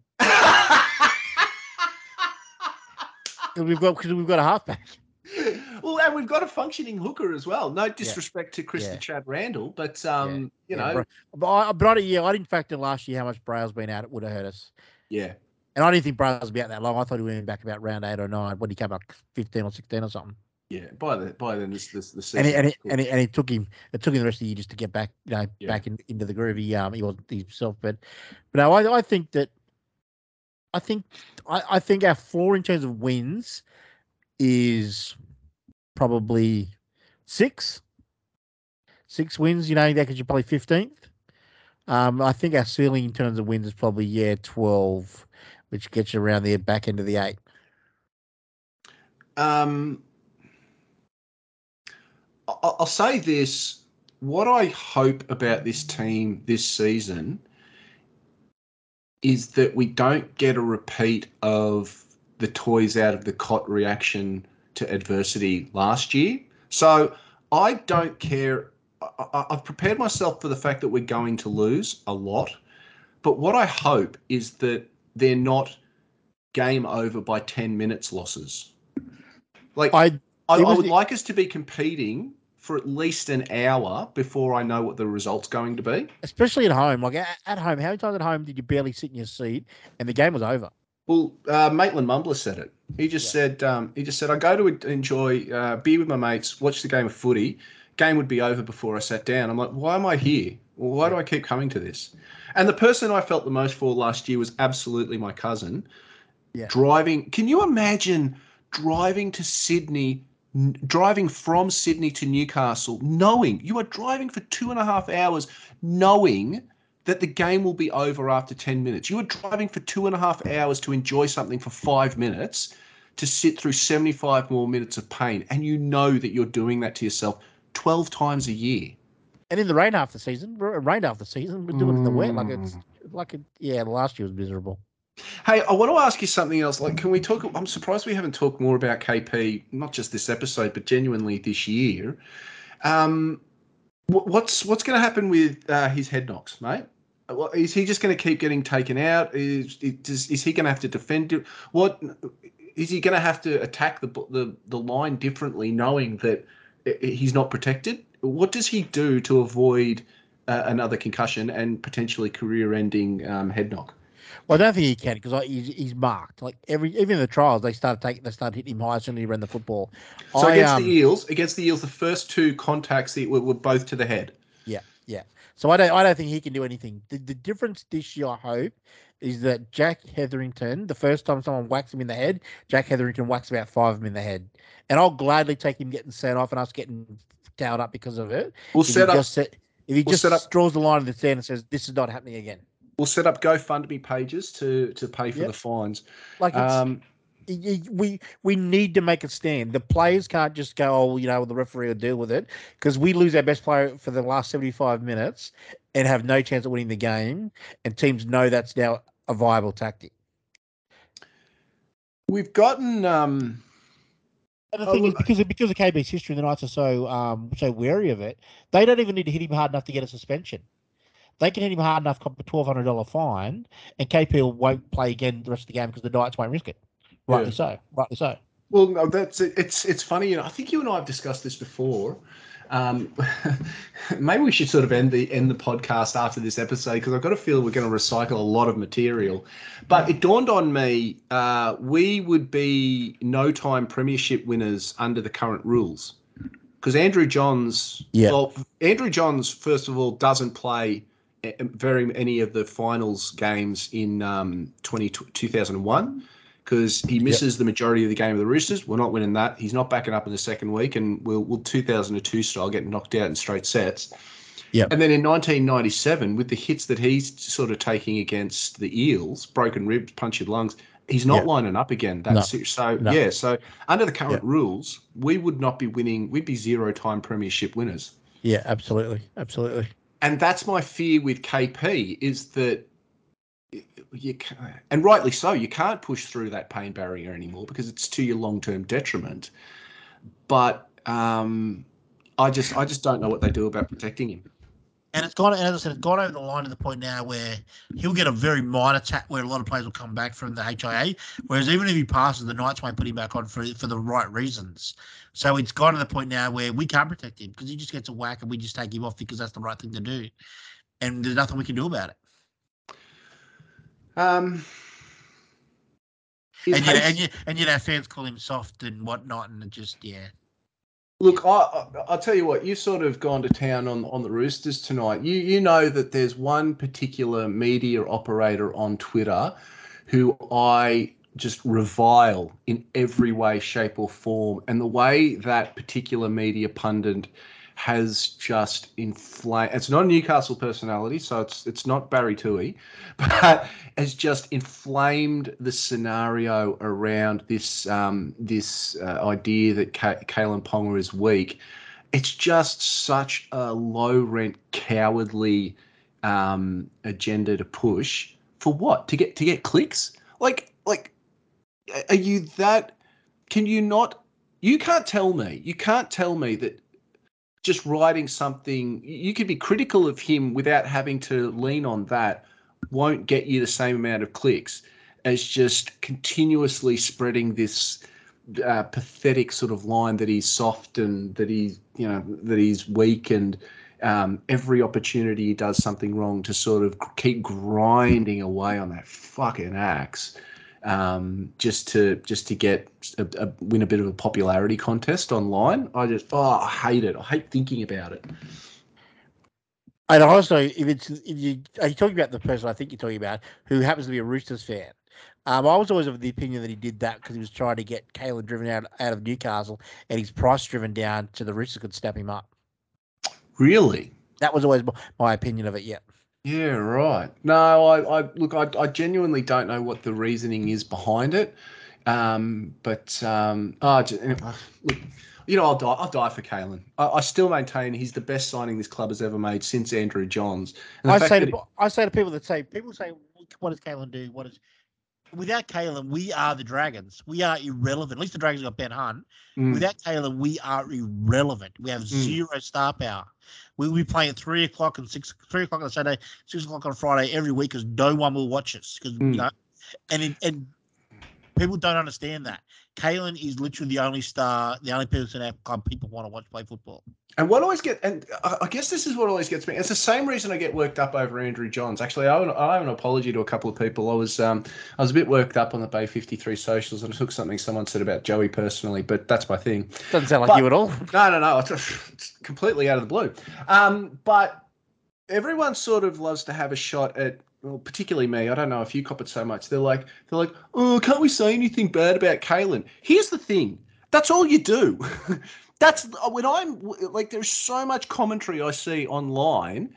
All you do is bag him. And I'll tell you one thing. I would rather be obsessed about praising this guy than being obsessed about finding every opportunity I can to knock him down.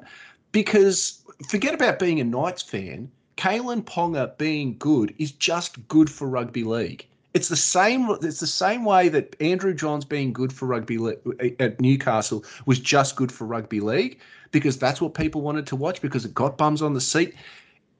It's the same thing with Kalen Ponga. Kalen Ponga performing well is a good thing for rugby league. And so that's the thing that be critical of. Absolutely be critical of it. But what I'm saying is I don't see how it's all bad, because it's just not. It is just not as bad as people make it out to be when it comes to Kalen. And it continues to boggle my mind. Do people honestly think that if we sold Kalen's $1 million contract for two $500,000 players, we would be better? No, simply no. And the illogical attacks on him, because someone really irritated me. There was a post about the irrational reaction to Kalen Ponga and his family. Like, someone blamed Kalen because we didn't sign Dom. Like, that's the extent to which we're going insane, people. Dom Young not signing with the club, literally in like the actual dictionary definable sense of the word, literally has nothing to do with Kalen Ponga. And what irritates me the most is that there's this fine margin for perfection that Knights fans demand of the Newcastle Knights when it comes to recruitment. We successfully re-signed Kalen. Oh, we paid too much for him. We let Dom Young go. Why didn't we offer more money? You can't have it both ways, everyone. and one plays in the spine and one plays on the wing. Yes, yeah, we probably paid overs for a generational talent in the spine. I'm willing to take that risk. But what I'm not willing to do is to repeat the mistake we made with Akila Uati off a 19-year-old winger who had one good season in a poorly performing team. So, look, we're probably going to say it a lot. I don't know if we're going to do it weekly, but just back Kalen, Knights fans. Our season is going to be made or broken off the back of what he delivers for it. And I guarantee you that those players know. They absolutely know when fans are supporting them. And look, I'm a massive Arsenal fan, and they're having a great Premier League season at the moment, touch wood. And they say it. They say it. Well, Liverpool used to say it as well when they were doing well, before this season. They always say it. The fans, we hear the fans, and we thank you for the fans. You played your part. We heard you, and we wanted to, back Kalen. Just back him, please. I beg of you, people. Back Kalen. That is my plea for Newcastle Knights fans to get behind our captain. I'll make a promise to our listeners. This year, we will not make excuses for Kalen. Everything is in his favour. He's got the position he wanted to play 5'8". He's got a controlling halfback to help him run the team. He's got a fullback that can help him. Kalen's not the focal point of the attack. He's got a fullback that can do the same sort of things in attack. There's no excuses. Obviously, the head knocks, the injuries, they're all things that affect Kalen. But we won't make excuses for him if he doesn't put it together. But one thing we won't do is just attack him because the Knights aren't winning. Yeah, because it's funny you should say that. I was talking with a Roosters fan over the weekend. He's obviously buoyant about the Roosters, and he wheeled out that same line about Kalen in that, he performs well in State of Origin. He only performs well when other players are around him. And because this guy was making my coffee, I didn't want him to piss in it. But it's all I could do not to say is that, no, he does perform like that for the Knights as well. It's just that he doesn't have the players around him to benefit off it.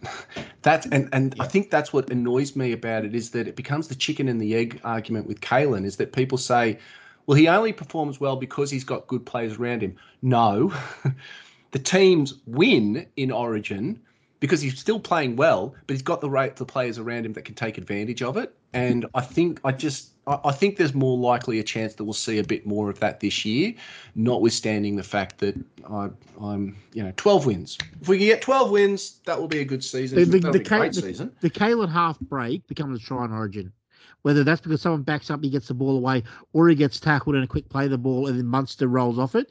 Kalen does the same thing he does for the Knights. But Queensland turned it into tries. Well, you look at the trial game against the Eels.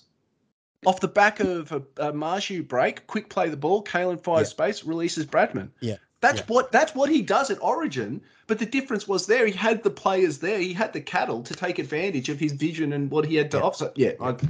Back Kalen. Let's get on board with Kalen. If he's rubbish, we will call him out for it, but we just haven't seen it yet to warrant that criticism. And I'm telling anyone now that comes into our socials comments and bags him for getting a head knock will be blocked immediately. We're not putting up with it this year. Yeah, no response will be given either. It's just I think we've set people a challenge now, mate. Mate, we've been talking for far too long. A couple of things though, we should probably sign off shortly. Actually, I'm glad we recorded. It's gotten the juices flowing a little bit. I must admit, it's just been a weird off season, and I think the knock about not playing in Magic Round as well has actually upset me a little more than I sort of wanted to.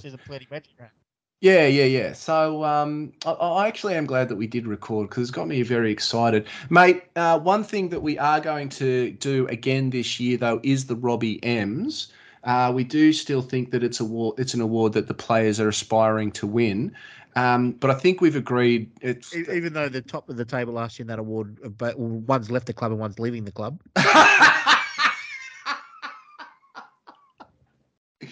Well, maybe that's why Dom is going to the Roosters. He's achieved everything he set out to achieve at the Newcastle Knights by taking he's out... Going down and rubbing Teddy's face. That's what he's doing. Yeah. This is something you'll never had to have Tedesco. So we are going to do the Robbie M's again this year. We'll put out our email address for anybody who's interested on the socials. But I think votes every round we're done with that. That's too much hassle, and it's too hard to relive the pain because I think we got to about round 10 and people were like, this is really hard, man. Don't make us relive this so that we can keep giving out points. So I think we're going to do blocks of votes, a votes for the players every 6 rounds, and then we'll tally up the 4 lots of votes at the end of the season. I think that's the way to do it. And what we might do is before we put those votes in over 6 rounds, we might just do a quick little post, like a little sum up of the team's results and a couple of key stats, just to jog your memory. Yeah. Just to give a reminder. But the Robbie M's are back. They're badder and better than ever, if that's possible. That's badder and better is the Knights' ethos. And let's see which play we can drive out of the club this time. KP's not winning it, by the way. Mate, do we want to do a very, very, very quick tips for the round, and we'll just fire them off now. Like you said, this is probably a hard one. The season kicks off on Thursday. Eels hosting the Storm. Good game, Melbourne. 20 years can't go against it. Knights will beat the Warriors. I think we're going to tip the Knights no matter what. Okay, can the Broncos upset the Panthers at home? Yes. Will they? Yeah, I would probably tip them. Yep. No, I'm going to stick with the Panthers on that. I think only the rarest of rare talents in Andrew Johns are capable of beating the Panthers as reigning premiers in round 1 at Penrith. Eagles hosting the Bulldogs Saturday afternoon. Manly. Yeah. Cowboys hosting the Raiders 5:30. Cowboys. Now Sharks for the Saturday night game hosting the Rabbitohs. South. I think this is the year Latrell Mitchell puts it all together and becomes the best player in the game. Yeah, I agree with that. Okay. How much are the Roosters... Serious question here. How much are the Roosters beating the Dolphins by on Sunday? 4:00 game. Jesus. In Sydney? No, it's up at Redcliffe. Up there. It's up in Brisbane. It's up in Brisbane. In the heat, I will say the Roosters will win by 30. I think 40 at least. Only because I think they'll get 30 in front and just switch off. Oh yeah, no, sorry. Yeah, no, that makes sense. But the other thing is though is that do you want to take the points differential bump against the Dolphins while you can? Yeah, it's not about Because the Dolphins will get better. I just can't see the Dolphins winning that game on Sunday. The Roosters with too much to prove. Tigers hosting the Titans at 6:00 Sunday. Tigers. Yeah, I think the Tigers will do that. Guys, there are your 8 from 8 tips. Do remember to also gamble responsibly. Look, we are still unofficially sponsored by A+ Contracting and Polywelding, so we do thank them for the support that they do offer us. We are excited about another year being on Big T's Sports Best Friends Network. And any final thoughts, Bretta? Bring it on, I say. We're oiled up and ready to be tagged in. Yeah, let's have a crack at you Knights fans. As I've read earlier, I think the club's let us down. Let's get to the games. Let's show the support. Let's do our part. And if the club don't respond, well, then that's on them. Absolutely. Enjoy the footy this weekend, everybody. And, we'll see you on the socials. See you guys.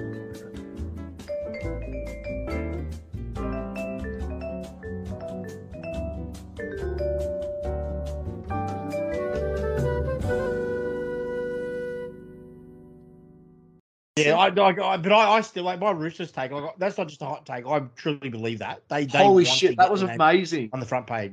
I thought you were going to be like. Why would they pay half for Dom Young? Yeah, there's no reason for half for Dom Young when they need forwards. None. Yeah. No. No. Like I said, I think they know Suaalii. I think they've got redundancy now if Suaalii goes to rugby next year. So I think that's the thinking behind it. But certainly. Back to what we said. Well, okay, if you need a good, it's not Dom Young. Dom Young is not Joseph Suaalii.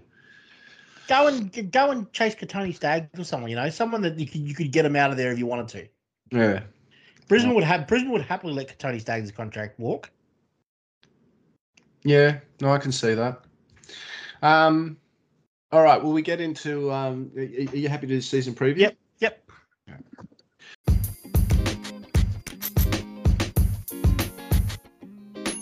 Sports Best Friends would like to thank you for listening right to the end. You are our kind of people.